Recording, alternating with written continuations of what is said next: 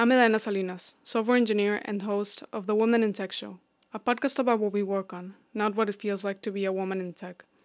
For more information about the show, go to wit.fm. Product management is a core area that helps us build software products. Tracy Mahnken, Vice President of Product at NerdWallet, explained the different areas of product management. We talked about product experimentation, cross-discipline collaboration, and market research. Tracy also talked about important skills to have in product management and leadership positions.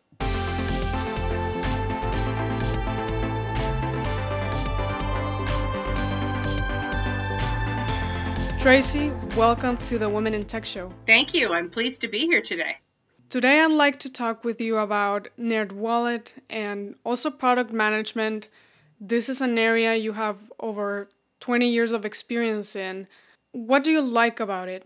So I think there are several things to like about product management.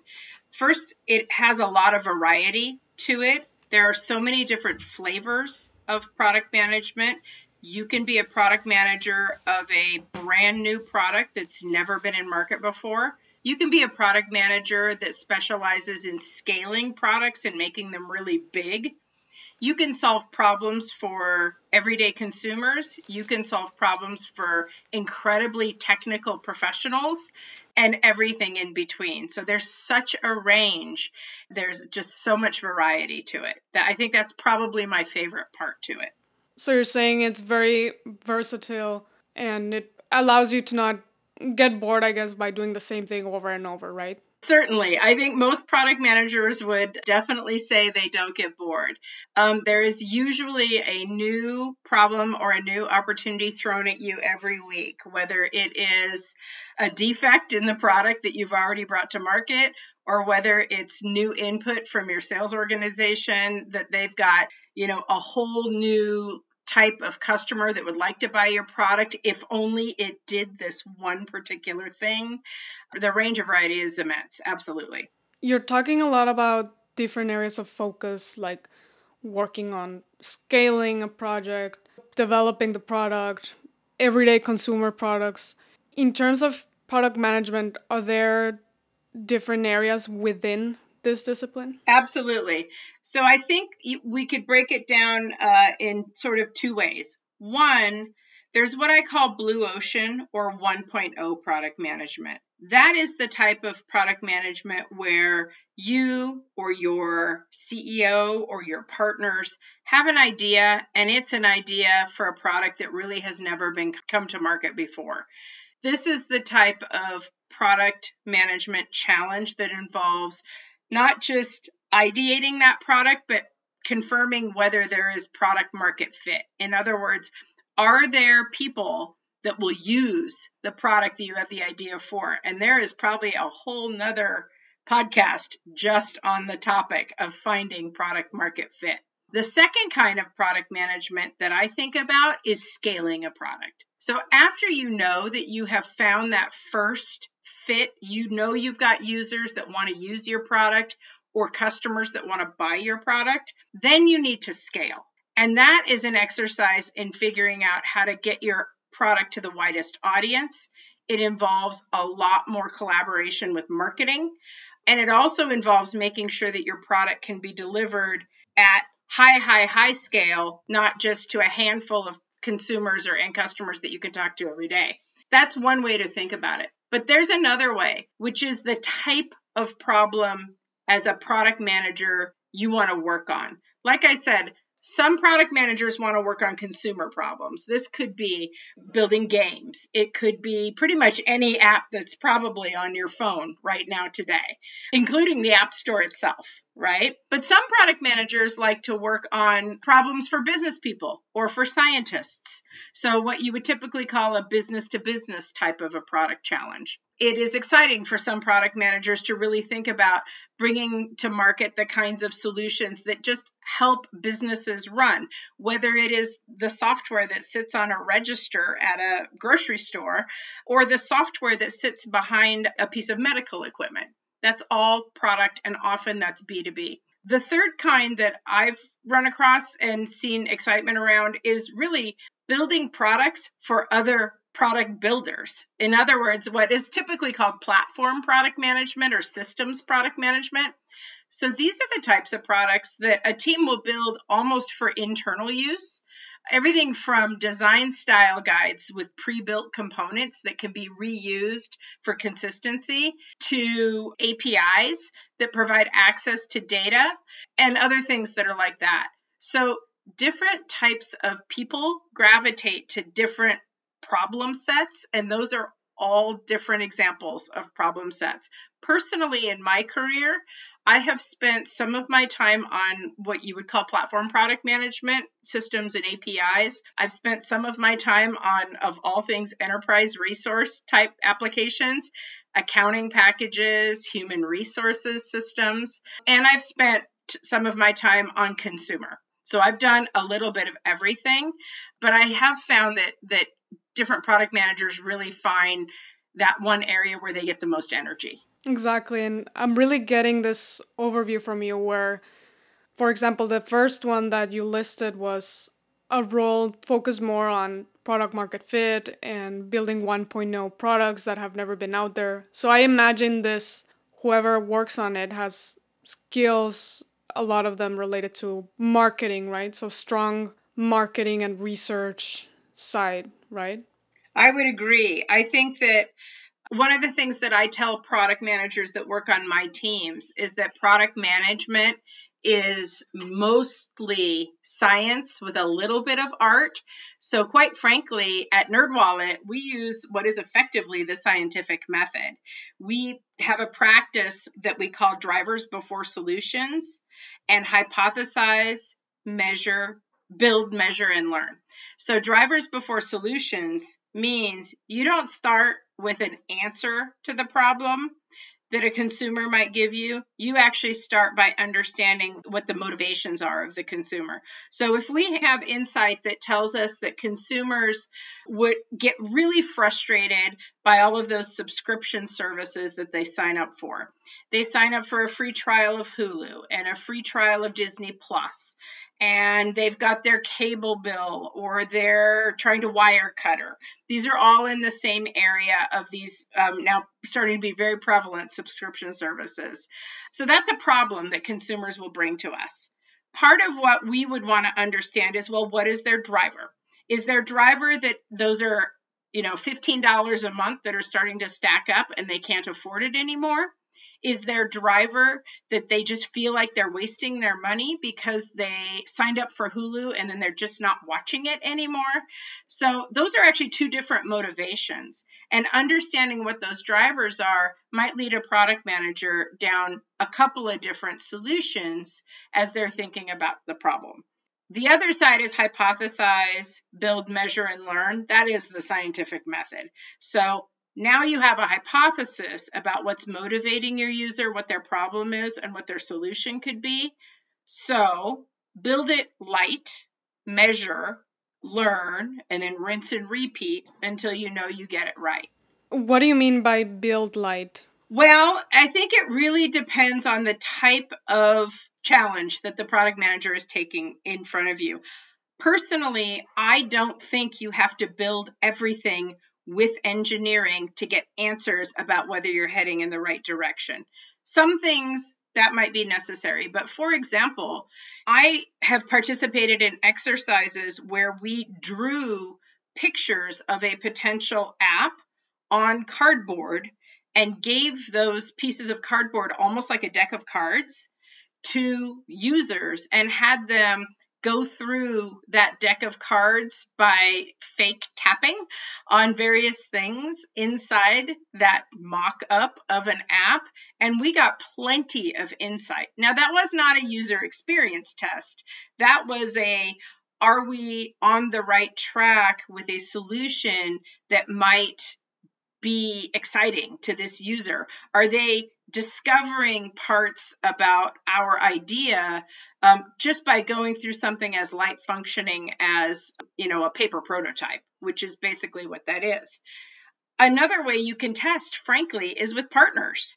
It is sometimes a pretty straightforward exercise to find somebody else that's doing something similar to your idea and try their product out on your consumer? How does your consumer, participate with their product? What do they like about it? What don't they like about it? That competitive intelligence takes you a long way in that regard. And that's another form of the same thing. Yes, I really like the examples that you're listing, like the one where you basically are providing people paper cards with the layout of a potential app. And this allows you to, I imagine, save resources. If the feedback ends up being, we don't really need this, it's not interesting, then you didn't waste resources with developers having built the concept, right? Yes, I would say it's either resources or time. And often when you're a company like NerdWallet, that's, we're not a startup, like day one startup. We're a company, we're 10 years old, and we've really found product market fit with our offering in financial services. But sometimes it's more about saving time than it is about saving resources. So our conversations are usually, I ask really three questions. Like, what is the risk? Are we talking about an idea that, if done well and at scale, will be really expensive? Is this a big, expensive idea that we need to be very sure about before we commit ourselves to it? Or is this an idea where the risk is pretty low? It might be a light build from an engineering perspective, and a good rollback plan on a idea that isn't going to really annoy your end users can also be a fast path to learning. So I frequently get myself in a conversation with product teams where they believe they have to A/B test everything. And I don't think that's true. That is not my philosophy. I think that depending on the risk profile and the annoyance factor with your end users, there can be a case made for a light build that goes quickly to market in production. You'll get fast feedback. And if that feedback says you made a mistake, then you roll it right back. A good rollback plan will take you a long way. So I really do think it's kind of that, a 2x2 of the risk profile and annoyance factor with your users. We've been talking a lot in general about product management. You've mentioned NerdWallet a few times, which is where you're currently vice president of product. When I was researching for this, I saw that NerdWallet is a finance company founded in 2009. Can you explain in more detail what the company is about? Absolutely. So we are a consumer finance website and an app that helps people really improve their finances. We do that by providing expert guidance through articles, tools, and even basically e-commerce marketplaces to allow consumers to evaluate, compare, read reviews, and ultimately select financial services or financial products that can help improve their financial world. So we maintain a very large content team that is comprised of journalists and writers who are not aware of or influenced by financial partners that might also be advertisers in our ecosystem. That group spends hours and hours evaluating and reviewing financial products. We cover about 12 different types of financial products, everything from asset products like checking, savings, to liability products like loans, personal loans, mortgage loans, to the things I think of as like protection, like insurance. We cover all of those areas in financial services. And we write not only about the actual financial services providers and their products, but we also try to demystify the language and the important things about each of those examples. What is the difference between an IRA and a Roth IRA? Why should you care? Does it matter depending on your own age or your personal situation? So all of that financial guidance is offered for free to our consumers. And then because we also maintain a marketplace of reviewed products and services, our consumers have an opportunity to, if it makes sense for them, actually use us to acquire some of those products if they make sense to them. So yeah, we've been around about 10 years. In the last year and a half or so, our employee base has grown almost 45%. So we're continuing to grow at an incredibly fast clip. And we offer this kind of guidance and advice, not just for consumers, but also for small businesses. One thing I do want to highlight is I've seen that the finance space is still, I'm going to use the word infancy in terms of technology, just to let people know that there's a lot of innovation happening in this space because it's a lot of the systems are quite old and now we have new technologies and new approaches. So there's a lot of innovation happening, right? I would agree with you. I think there's kind of two sides to that question. There are the financial services companies themselves. I'm talking banks, credit unions, credit card companies. A lot of that, of their technical infrastructure has been around for decades. And many of them have been faced, I would say, over the last 10 years with the challenge of systems that were originally built purely for business to business to serve their own employees, their bank employees, their lending people. And now, here we are in a world where my expectation as a consumer is that I can access everything about my banking through an app on my phone or through a web interface. And just that pivot alone, if you are a checking and savings bank or if you are a lender, to expose all of that to your consumers has been a huge step for them, and I think put some real strain on their services. The second place where I'm seeing innovation is in the banking products themselves. So while it is a highly regulated industry, lending is highly regulated and banking is for sure, you see innovation happening in the types of products that are out there with companies like SoFi and Upstart, a variety bringing products to market that I think are very competitive in terms of being able to serve the needs of users who don't actually want to go into a bank in a building in a place, right? I want to be able to do it all from my computer. The third place where innovation I think is happening is really related to a recognition that many, many consumers have financial relationships with more than one brand. An everyday consumer may have a banking relationship with one well-known bank. They may also have a retirement account. Maybe they've got a little stock investing account that they're dabbling with, but that could be 3 different brands. That's usernames and logins and having to log in and out. So you've got companies out there like Plaid that are bringing technology to the ecosystem that can allow a company like NerdWallet to pull off what we did in our native app. So in our app, any user is actually able to link all of their accounts, your retirement account, your banking account, it doesn't matter what it is. You can link all of those into one kind of command center and see all of your accounts in one place. You can see all of your money in one place, which up until just recently, that was very difficult to do. Exactly. And I really like what you said earlier. It's demystifying the whole process. And the other thing is educating people, right, about finance and sort of providing them a clear view of where they're at and where they could go. That's exactly right. It's actually really surprising to me. I'm a mom with 3 boys, and my boys are high school age. I now realize how shocking it is that our education curriculum does not include kind of personal finance 101. And so one of the biggest things that drew me to NerdWallet was the fact that we're actually solving a very real problem for a lot of consumers. And the truth is, beyond understanding a checking account and a credit card, there are a lot of ways that people could be managing their money that if they had a little more education and a little more knowledge and a little better understanding of what might seem to be arcane terms, they could do it. It's very possible. There are pretty good best practices out there around how to think about how much you spend, how much you save, how much you borrow. But you don't get taught that. That is not taught in high school.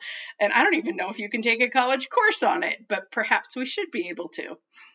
Exactly. Earlier, you were talking about different kinds of products that companies build. There's the business to business and also business to consumer, which sounds like NerdWallet focuses a lot on this. From your experience through working in product development, have you noticed key differences in the ways products get developed for business to business versus business to consumer, or do they share a lot of the process? I think so. I would say they share a lot of the same process, in my view. The questions you ask as a product manager are the same. It's about inputs. What problem does the end user have? That's where you'll always start. But if you're talking about a product that's beyond product market fit, let's take that example. So I ask, what problem is my consumer trying to solve? And the same question, what problem is my business user trying to solve? It's the same question, different user. But then you have to ask a whole bunch of other questions. What are the dissatisfiers in my product? Why do people choose not to use my product or choose not to buy my product? One of them's B2C, one of them's B2B. Why do people leave my product? Why do they stop using my product? Why did they stop buying my product? Same question. Do I have defects? Do I have major defects that I need to deal with? That's the same question. So I think a lot of the inputs are the same. The end user is different. I think the one thing that is remarkably different or notably different about B2B is that there's often a sales organization involved. And so your sales organization is another set of inputs. They can both be the voice of your customer, but good product managers also talk directly to their customers. But the voice of sales itself is an important input that I think is unique on the B2B side. What is it about how you have built your product that is making it hard for them to sell it? What have you done that makes it easy? What have you done that makes it marketable? So, for example, bringing a product to market like a CRM platform like Salesforce.com, there is plenty in that product that is exactly what the users of Salesforce need to do their job and be effective. But I will bet there might be one or two features in there that have what I just call sex appeal. They are salesman friendly. They may only appeal to a niche group of potential customers, but a sales guy can talk about them because they are unique and different from any other similar type product in the marketplace, and it provides a little bit of sizzle. There is nothing wrong with adding a little bit of sizzle into your product, particularly into a B2B construct. So in that B2B business to business arena. So that would be one example where I think B2B is different. The other example is that you're often selling not to your end user. You're selling to an IT department if we're talking a technology product. And so you have to keep in mind that when you're building for B2B, you need to build a product that is not only really effective for what it's supposed to do for the end user, but it also has to be, reasonably easy to operate. It shouldn't require the end customer to have to spin up an entirely new, function to operate it. Those are other considerations for when you're doing B2B.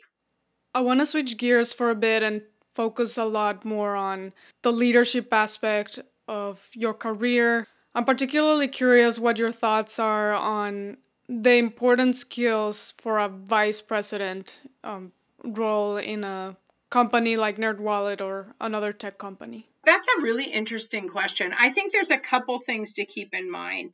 When I think about vice president, I'm thinking about, I'll put it this way. One of the things I tell my team is that if I, the vice president, am making direct product decisions, something has probably gone wrong somewhere. Because I am not as close to the end user as my team is. I am not as deep in the research. I am not as intimately aware of where we have product quality issues or where we might have sales concerns. And so I shouldn't be making specific product decisions. What I should be doing is making sure that my teams are enabled to do that effectively. Do I have the right people in my product organization? Are they surrounded by the right types of capability? Do they have a solid user experience research support system? Do we have a market research support system? Do we have really clear feedback loops from user operations or customer service? Is it very effective and easy for my product team to get their hands on that kind of input as they are thinking about their roadmap? That's one of my jobs. Another job is, do we have the right size teams? Do I have a product manager with a big product problem and a small engineering team and high expectations for time to market? That's a problem I need to solve. The last is, I have to pay attention to my product team and what's important to them as people. They have careers, they have lives, they have ambitions, and they ultimately need to be coached to figure out where they get their energy. We've talked a little bit about the different, what I call flavors of product management, and different product managers, they all start in the same place. They all start as an associate product manager or a product manager, and they're eager to learn and they want to get their hands dirty. They want to start building. But over the course of those first 3 or 4 or 5 years, my job as a VP of product is to help them discover what type of product management they get the most enjoyment for. Where do they get the most energy? And can I guide them in that direction? And it's usually kind of 2 conversations. One conversation is, what flavor of product management? Are you gravitating toward platform product management and building internal tools to make our world more effective? Are you gravitating toward consumer product management, where you absolutely want to see your product on the, home screen of cell phones? But the other side of it is, are you a builder or are you ultimately a leader of builders? So the other track or conversation with the team is, do you want to stay on an individual contributor track and continue to build and continue to take on more challenges and bring more things to market? And how can I make you continue to feel motivated about doing that? The other side is, do you think you're ready to lead, to coach, to teach, and to guide? And what do I need to do to make you ready for that? So it really is about, do I have the right team and talent? Do I have the right organizational support system? And, am I providing the right kind of guidance and expectations around what parts of our strategy we want to move forward and at what pace? Those are the 3 big pieces to me. One of the first pieces that you mentioned was delegation and trust, from what I understood, because you're saying if you're making product decisions, it means something has gone wrong because you're trusting your team to do that. You're providing the resources for them, enabling them.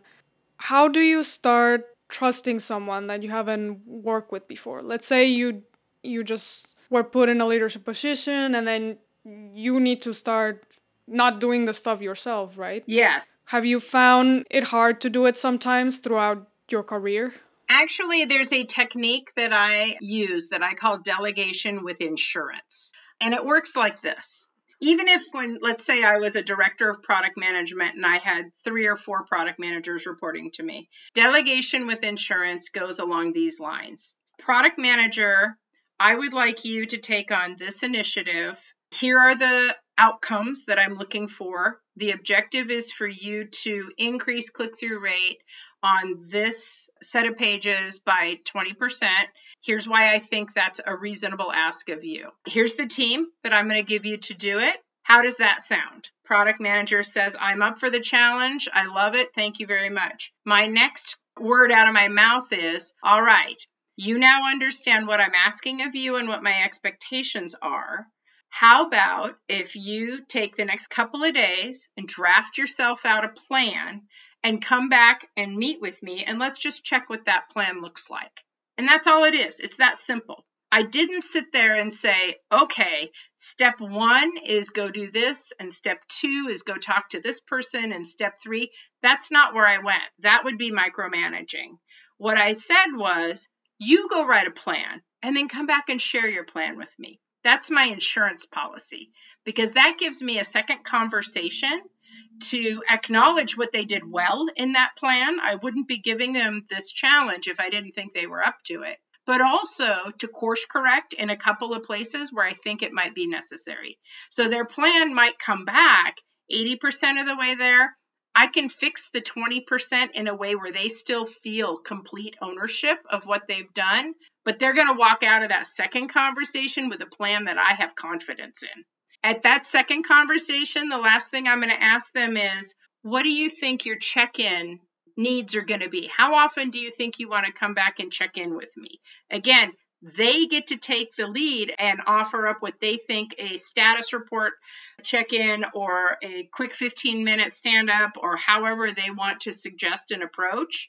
And all that does is give me one more set of insurance where I can respond with either A, sounds great, or how about if I suggest that in addition to a stand-up every Friday morning, why don't you send me a status report on Tuesday afternoons?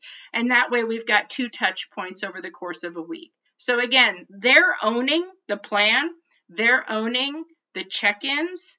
I had the insurance policy, which is I could slightly modify the way I needed to. That is what I think of and what I have in mind when I'm talking about delegation with insurance. And it can be a really effective way to not steal away agency. Like you want to give agency to your team, but you also don't want to live in a void of fear and uncertainty and doubt. And that's why you wouldn't really choose the micromanagement approach, right? Because you want them to... No, when you're the type of manager, whether it's first level manager or higher, in my opinion, is asking a million questions. And when the way you ask those questions, it comes with a 10-item bullet point list of, did you think of A, B, C, D, E, F? Like you're just taking agency away from somebody. And product managers, I think in particular, like often they've got a point of view that their real end goal in life is to be like a mini CEO. They want that agency. They want to prove that they're capable. You want to make sure they don't put your product at risk or your business at risk. So you need that insurance policy in there. But I think there are very effective ways to get both out of it. Well, Tracy, I want to thank you for coming on the show. It's been very insightful chatting with you. Thank you so much. It's really been a pleasure to talk about the discipline. I've talked to many people, and product management is infrequently a class you can take in school or a major that you can pursue. And so even demystifying product management has really been a pleasure.